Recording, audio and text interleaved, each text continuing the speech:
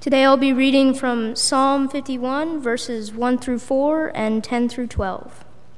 Have mercy on me, O God, according to your unfailing love. According to your great compassion, blot out my transgressions. Wash away all of my iniquity and cleanse me from my sin. For I know my transgressions, and my sin is always before me. Against you, you only, have I sinned and done what is evil in your sight. So you are right in your verdict and justified when you judge. Create in me a pure heart, O God, and renew a steadfast spirit within me. Do not cast me from your presence or take your Holy Spirit from me.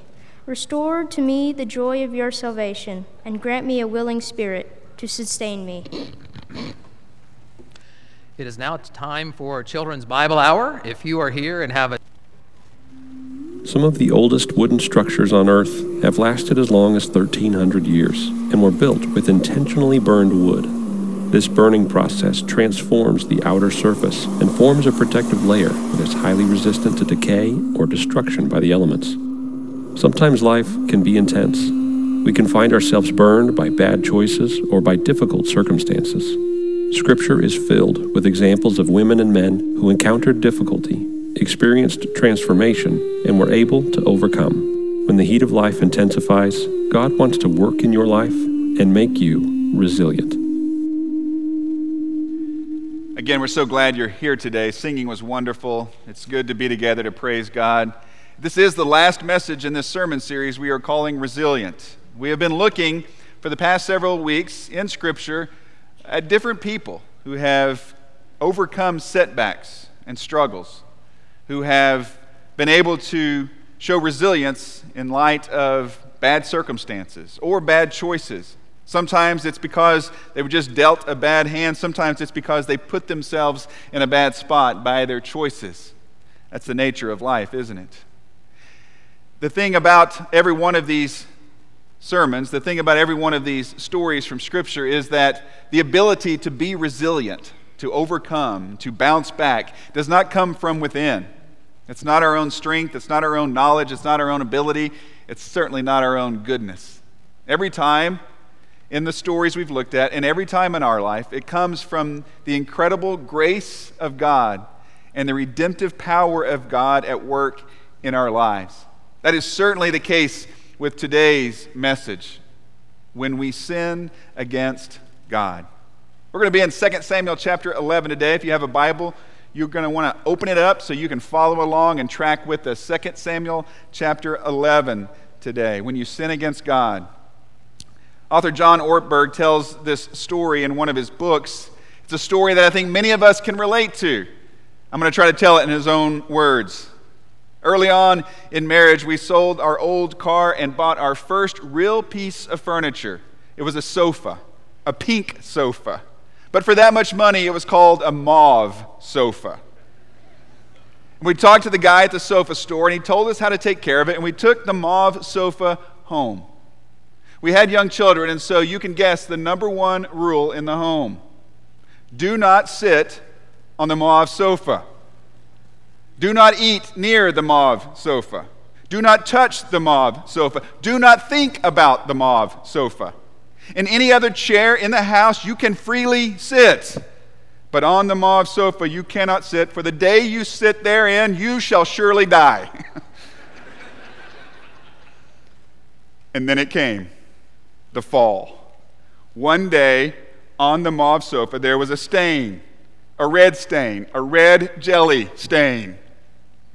She called the man at the sofa store, and he told her how bad this was. And so she assembled the children, 3 kids at that time, ages 4, 2.5, and 6 months.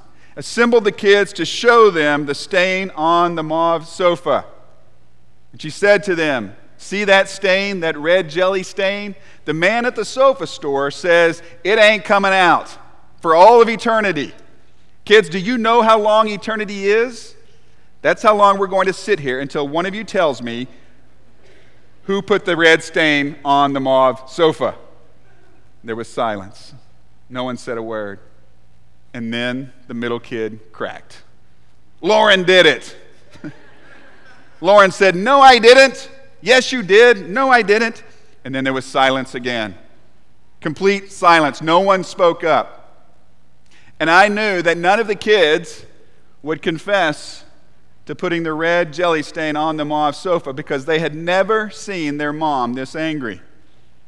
And I knew none of the kids would confess to putting the stain on the sofa because they knew if they did, they would be in timeout for all of eternity. And I knew that none of the kids would confess to putting the red jelly stain on the mauve sofa because, in fact, I was the one who put the stain on the mauve sofa, and I ain't saying a word. I think we can relate to that story. We have all made messes. We have all messed up. And so many times when we do that, we try to hide it. We try to conceal it. We try to cover it up. We try to downplay it. We even blame other people for it. So many times we do that. And that silly little story reminds us of the seriousness of sin. We're going to talk about sin today. We need to talk about sin today. And sin is serious. But so often when we sin, we try to cover it up. We try to downplay it. We try to lie about it and deceive others and try to move on like nothing has ever happened. The truth is, here's what sin does. Sin throws you into a deep pit. And rather than giving you a rope, it gives you a shovel. What I mean is, sin has a way of getting us more and more into trouble.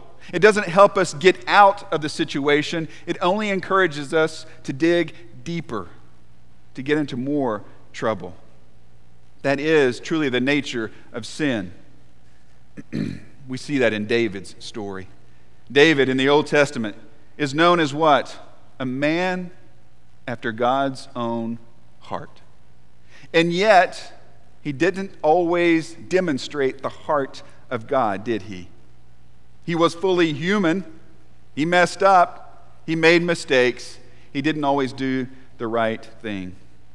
His story, at least this part of his story, begins in verse 1 of 2 Samuel chapter 11. In the spring, at the time when kings go off to war, David sent Joab out with the king's men and the whole Israelite army.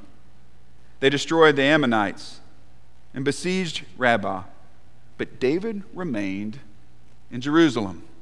You see, we notice the first red flag, don't we? I think the writer wants us to see it very clearly.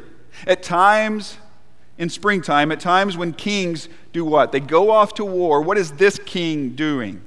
He's not going off to war. He's sending someone else to fight his battles for him. He is staying back, staying home. You see, so often big mistakes start with small steps in the wrong direction. Small steps that we so easily downplay or rationalize or justify or just simply dismiss. They can handle the battle without me. I'm getting too old to fight. I have things to do here at home. I'm just going to stick around here. That's what David does.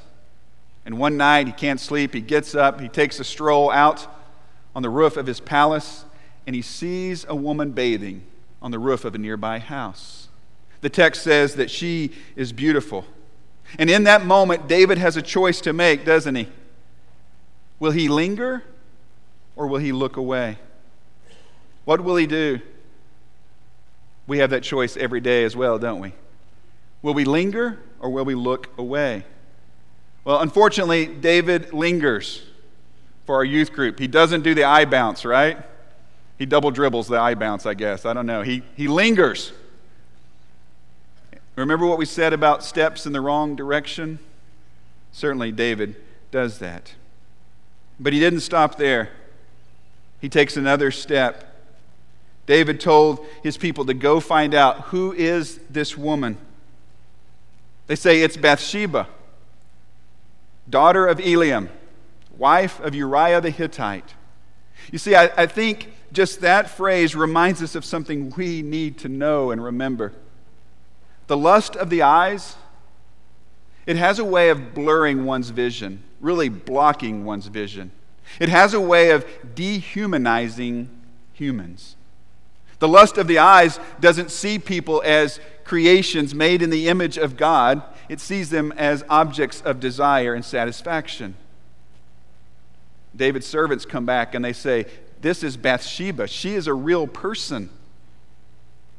She has a name. She's someone's daughter. She's someone's husband. She's a real person, not an object of desire. But by now, temptation has a strong hold on David. So he takes another step in the wrong direction. He grabs that shovel and keeps digging. Go get her and bring her to me. They brought Bathsheba to David, and he slept with her, and then he sent her on her way.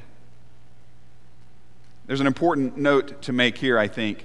You see, sometimes people read this story and their thoughts go immediately to Bathsheba. And they try to lay blame on her as if to displace some of the blame from David. After all, he's a man after God's own heart, and so she probably instigated this, or at least, why is she bathing at that time in clear sight of the palace? Why didn't she refuse his advances?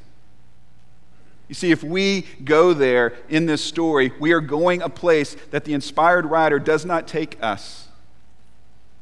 We are filling in gaps with our own bias. And we're moving away from the original intent. And what is that? That is the epic moral failure of David. He is a king. Last time I checked, kings get whatever they want. Why are we assuming that she could have said no? Why are we laying blame on her? That's not in the story. Maybe it is part of the story, but to assume that is to assume the wrong thing. For David, it gets worse, and for her.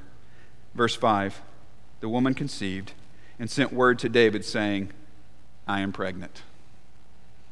Uh-oh.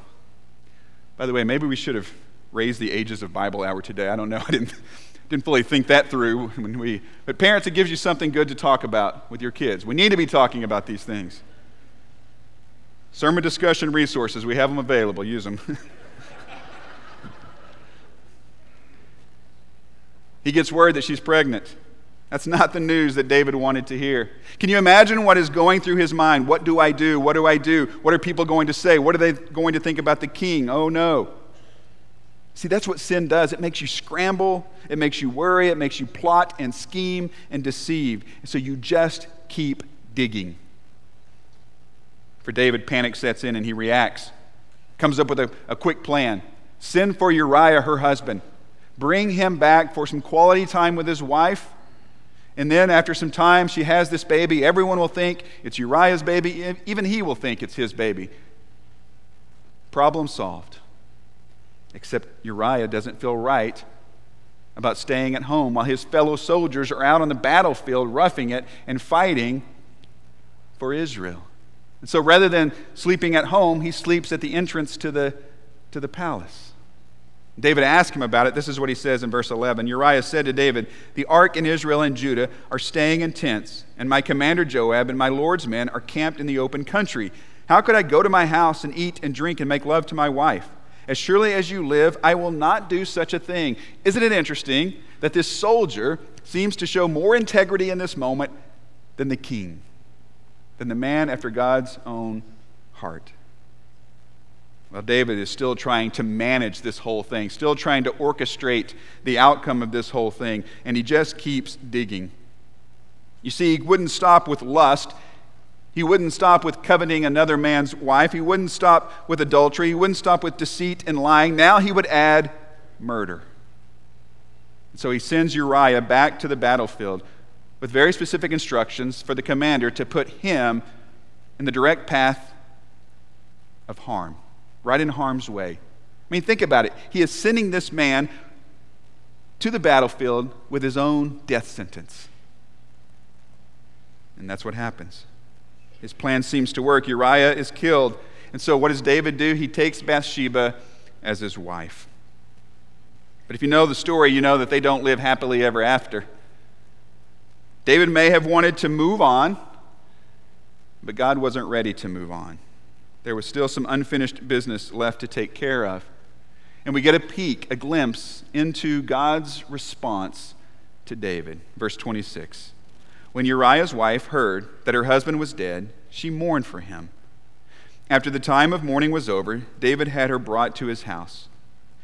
And and she became his wife and bore him a son. But the thing David had done displeased the Lord. That line is so important.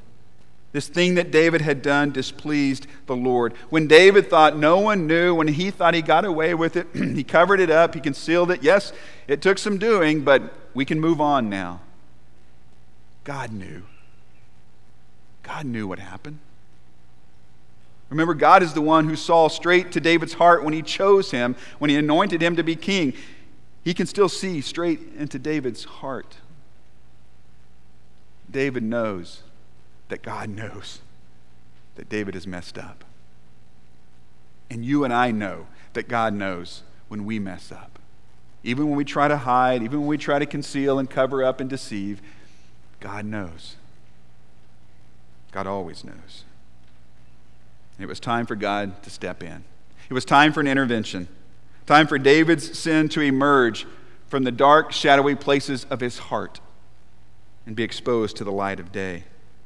It was time for a very difficult conversation, a confrontation. So God sends David's trusted friend Nathan to David with a story and a lesson. It's more like a case study.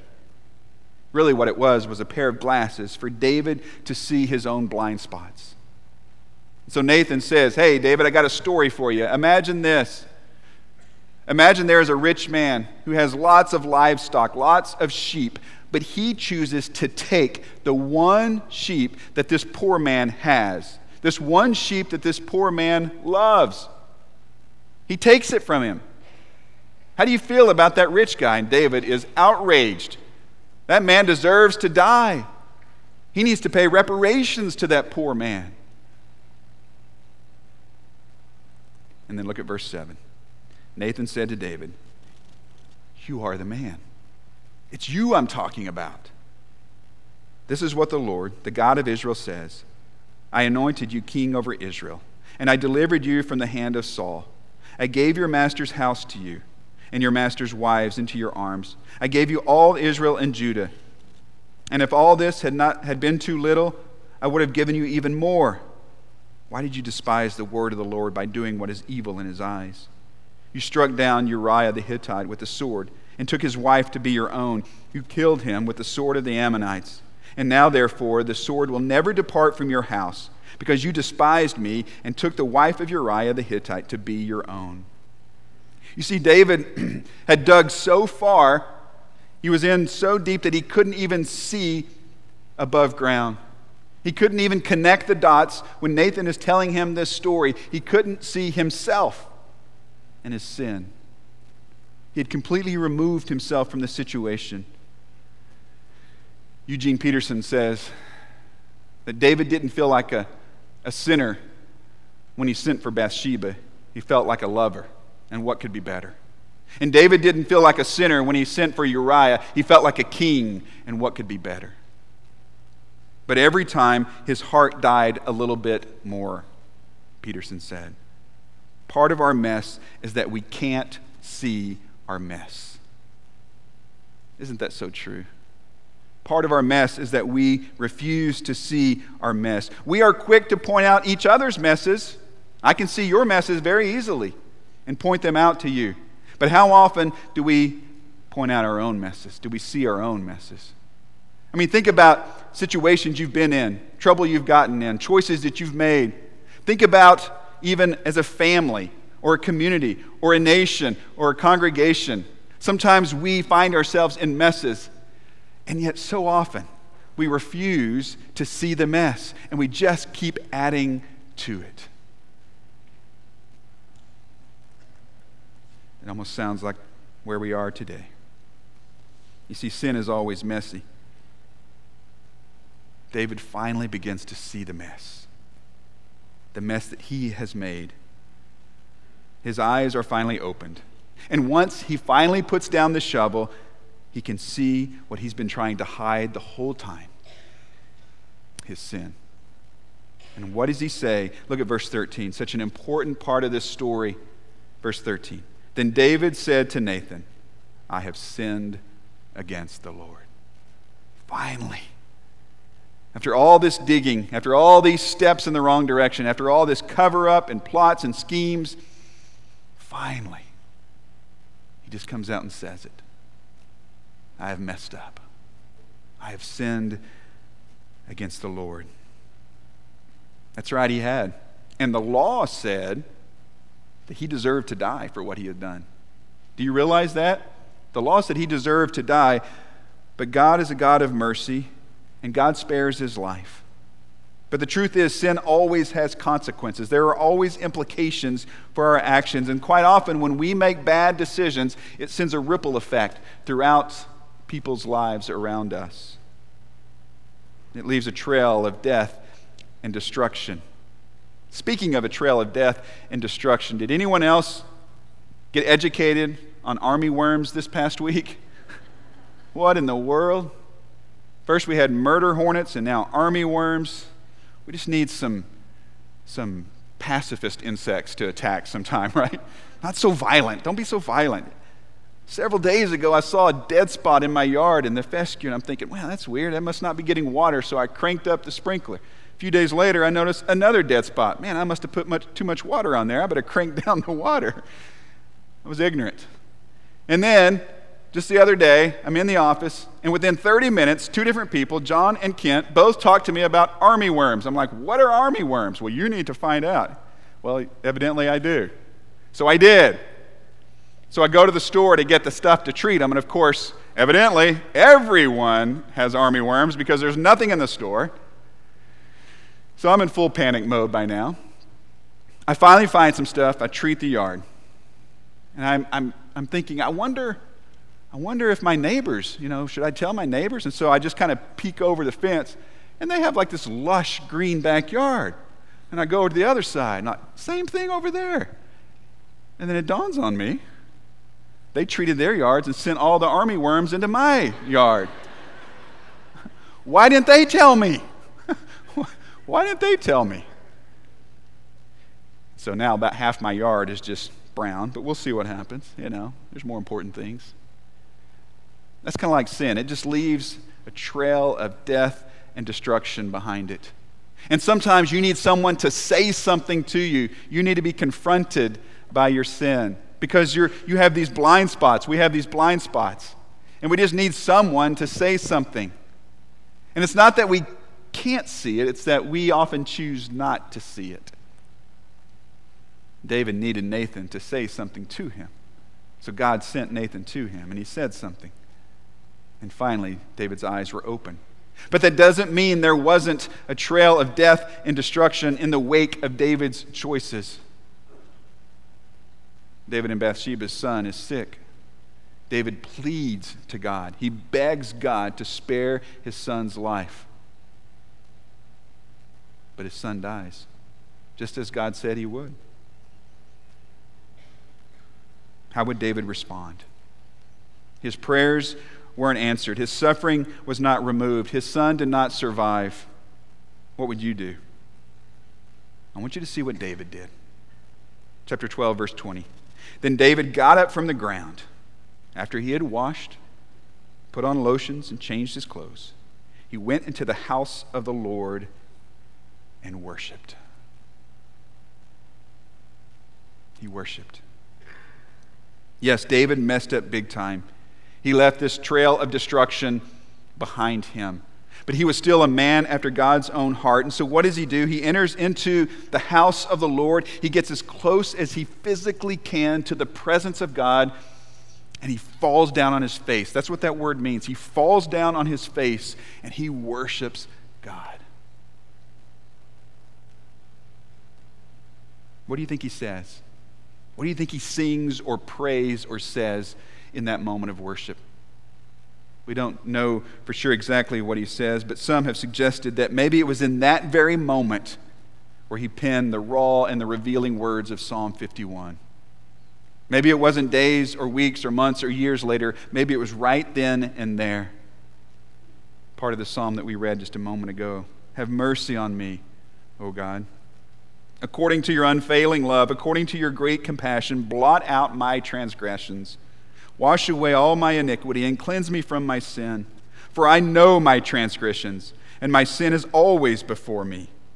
Against you, you only have I sinned and done what is evil in your sight, So you are right in your verdict and justified when you judge.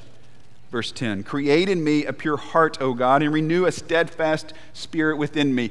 No longer is David praying to change the circumstances. What is he praying to change? Change me, God. Create in me this clean heart.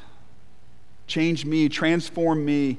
Do not cast me from your presence or take your Holy Spirit from me. Restore to me the joy of your salvation and grant me a willing spirit to sustain me.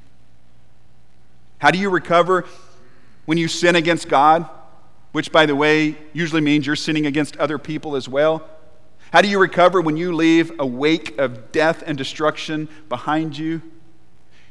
You respond the same way Isaiah responded when he came into the presence of God and he realized his unholiness in the presence of a holy God. And he exclaimed, woe to me, I am ruined. For I am a man of unclean lips. I live among a people of unclean lips. What do? You do the same thing Peter did when he realized that the holiness of the Son of God was in his presence. And he fell at his knees. And he said, get away from me, Lord. I'm a sinner. I am broken. I am messed up. Get away from me. You see the contrast. You do the same thing that David did.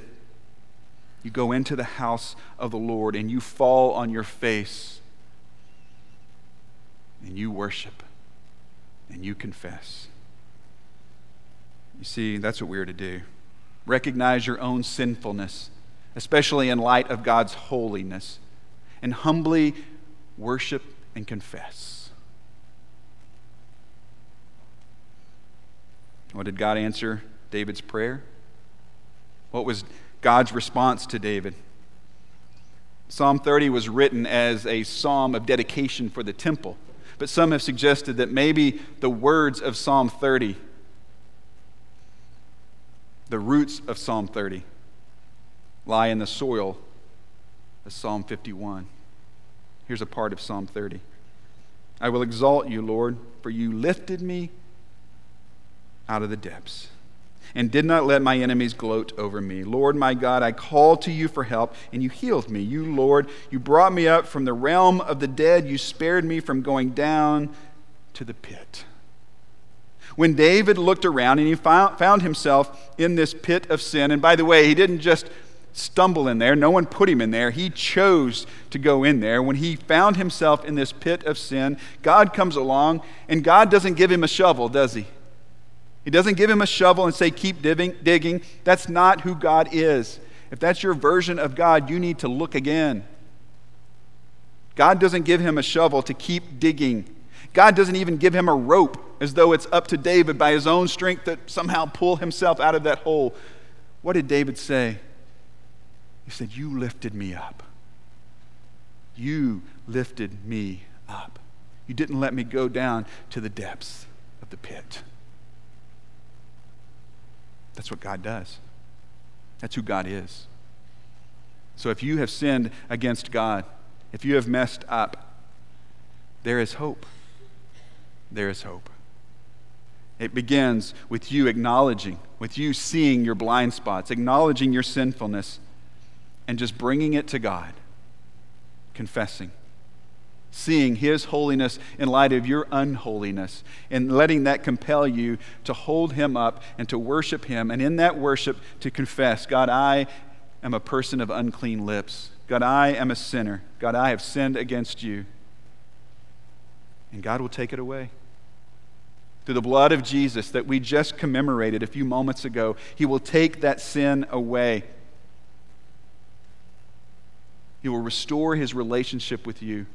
He will redeem your inheritance as His child. Does that mean that all the consequences and implications of your sin will go away? No. Our actions have consequences. But it means that God will forgive us. And that's what we need most. Forgiveness.